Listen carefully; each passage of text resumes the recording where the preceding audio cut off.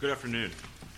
Our second word comes from the book of Luke, chapter 23 and verse 43, which reads, Jesus answered him, "Truly, I tell you today, you will be with me in paradise."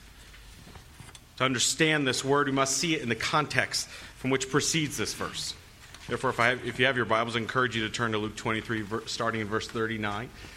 If you don't, you can just listen along with me as I read aloud. So I'm sure this passage will be very familiar to many of you.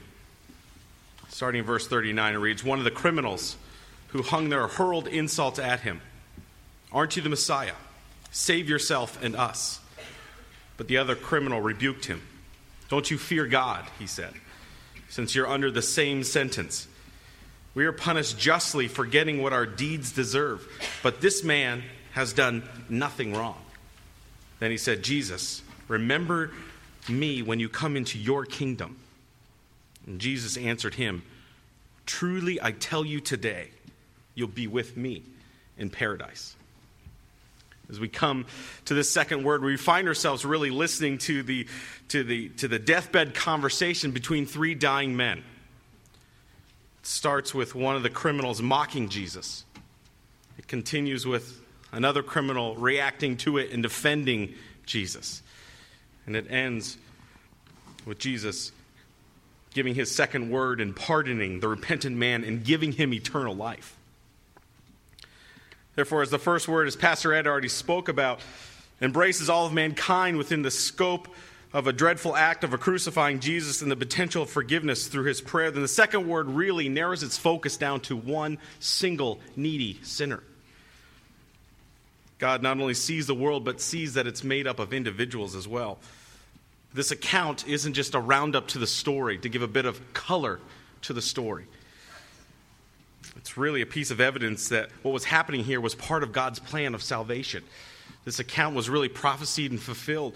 A prophecy from Isaiah 53, which said, "The suffering servant of the Lord who was numbered among other transgressors." So there you have Christ up on the cross with other criminals being crucified along with him. And one of the criminals who hung there hurled insults at him. "Aren't you the Messiah? Save yourself and us." Can you imagine? One man on the doorstep of death using his last and final breath to insult another dying man. One author writes, "You'd expect it from the Pharisees, you'd expect it from the crowd. Even the mocking of the soldiers isn't surprising, but from a thief? One crucified man insulting another? That's a POW before a firing squad taunting another's misfortune. Could anyone be more blind or vile? No wonder these thieves were on the cross. Their only value to society is to serve as a public spectacle. Strip them naked so all will know what evil cannot hide. Nail their hands so all will see that the wicked have no strength.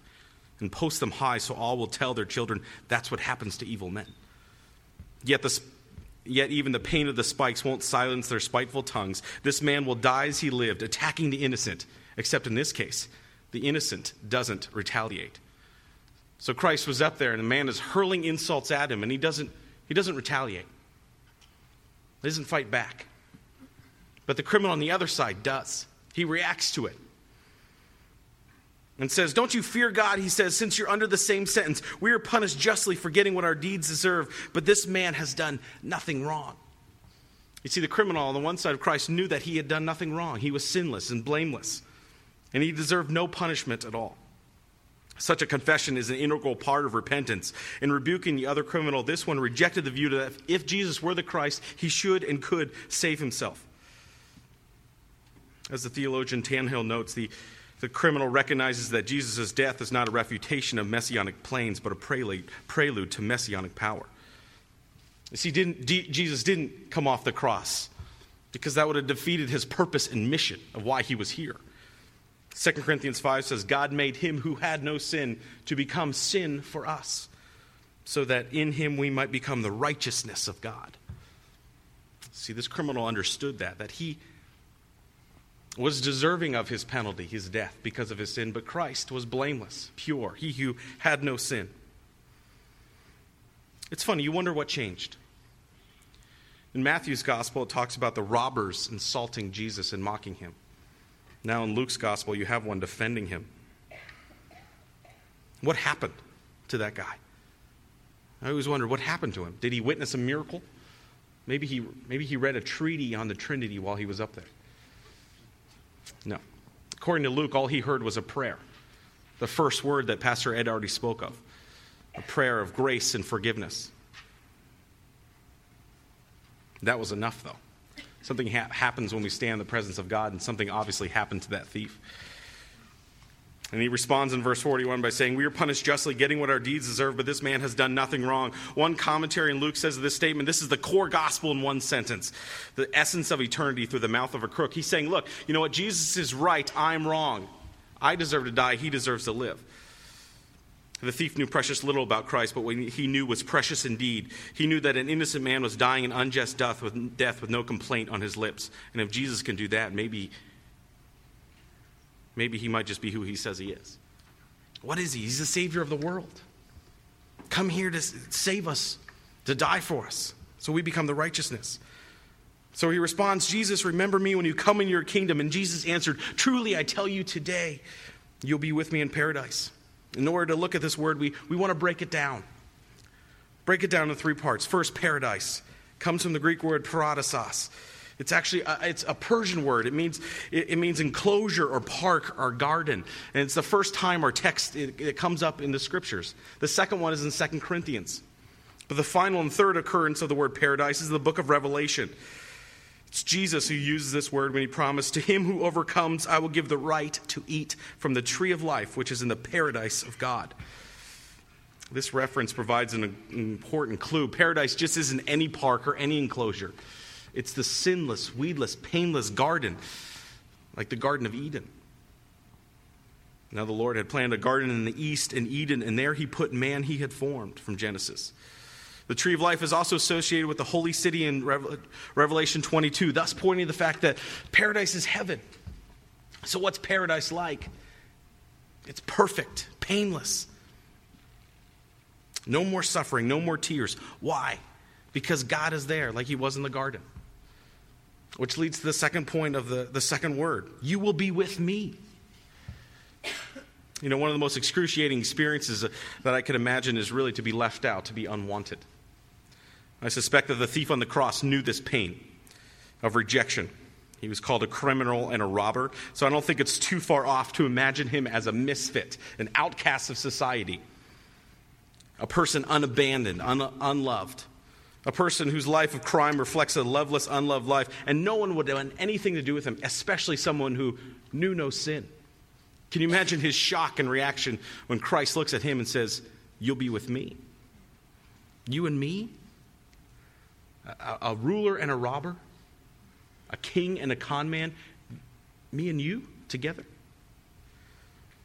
I'm sure Jesus received this reaction many times throughout his life, as he pardoned and gave grace and forgiveness to people like prostitutes, tax collectors, and lepers.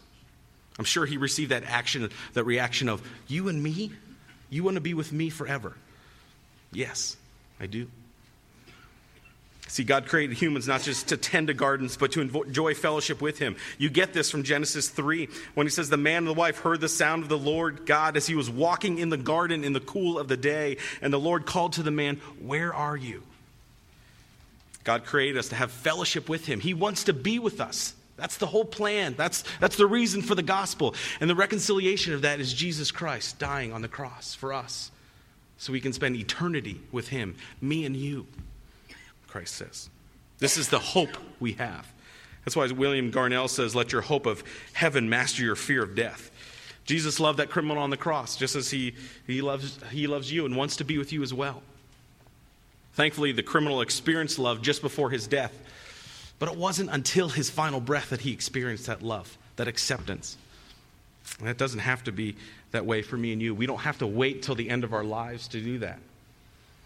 If you haven't already, you can turn to him now if you haven't done so, and ask him to remember you, to walk with you, to be there wherever life takes you. And you'll experience that immediately. The third part of the word is today. Today you'll be with me in paradise. The question is, when a person dies, where does he go? And when does he get there? A lot of theologians like to debate this. There's a lot of thoughts on this, but it's helpful to remember that Jesus' concept of today is very different than ours. Peter wrote about the day of the Lord and tried to reassure Christians who were impatient to see Jesus come back. He said, "But don't forget this one thing, dear friends, with the Lord, a day is like 1,000 years, and 1,000 years is like a day." In other words, time is a human construct, but eternity is a divine experience holding past, present, and future together.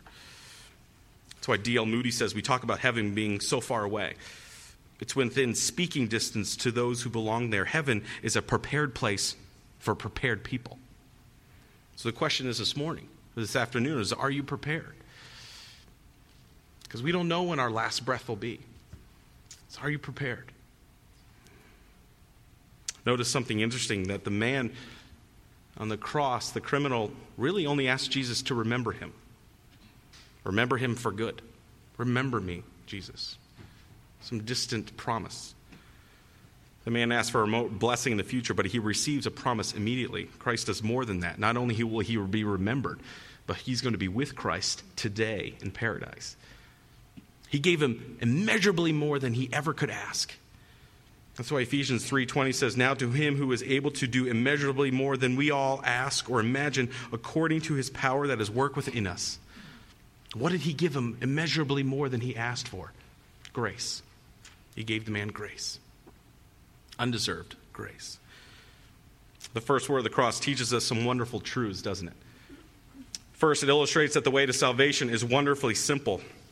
The devil has often blinded our eyes to the fact that becoming a Christian or coming to Christ is very difficult to do. But this clearly isn't so. The man was saved simply by asking the Lord to save him. In other words of his request, there's an implication that he felt and confessed his need of salvation. He believed the Lord could and would save him, and he committed himself to the Lord and trusted him to save him. That's the first thing. Salvation is wonderfully simple. Second, the word from the cross reminds us that the worst sinner can be saved. There's no doubt that this man was a criminal. He was on the cross being crucified. Even he recognized his own sin. But even the worst sinner can become saved. There's nothing that you can do or you have done that you can't be saved from. And that's what the devil wants us to think, that the guilt that you have in your life, there's no way to come to Christ. And then we see this with this criminal. Don't think you're too bad to be saved. As the hymn writer puts it, the vilest offender who truly believes that moment from Jesus, a pardon receives. Finally, we learn from the personal encounter of the dying thief that with Jesus, salvation doesn't depend on religious ceremonies, good deeds, or a contribution from man. There was no time for this guy on the cross, this criminal, to produce a list to Christ and say, "Hey, here's all the things that I did right in my life." And we do that, don't we? We try to do good things. We go to church.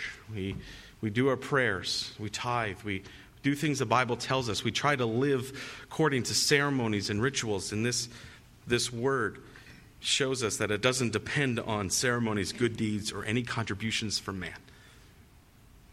It's based on grace, and grace alone. So finally, hear these words from one author who writes, the thief asked for help. "Jesus, remember me when you come into your kingdom." The heavy head of Christ lifts and turns, and the eyes of the two meet. What Jesus sees is a naked man. I don't mean in terms of clothes. I mean that he had no cover, no way to hide. "Tell me, what has this thief done to warrant help? He has wasted his life. Who is he to beg for forgiveness? What does he have the right to pray this prayer? What right does he have?" Do you really want to know? The same right you have to pray yours. You see, that's me and you on the cross, naked, desolate, hopeless, and estranged. That's us asking, in spite of what I've done, in spite of what you see, is there any way you can remember me when we all get home? We don't boast. We don't produce our lists, things we've done right. Any sacrifice appears silly when placed before Christ on the cross. It's more than we deserve, but we're desperate, so we plead. And so many others before us, the crippled at the pool, Mary at the wedding, Martha at the funeral, Nicodemus at night, Peter on the sea, Joseph at the stable, and every other human being who has ever dared to stand before the Son of God and admit his or her need. We, like the thief, have one more prayer. And we, like the thief, pray. And we, like the thief, hear the voice of grace. Today, you'll be with me in paradise. And we, like the thief, are unable to endure the pain of this life, knowing that he'll soon take us home. At this point now, we're going to come to the Lord in prayer. So whatever your custom is, whether sitting or kneeling, we're going to do that at this time.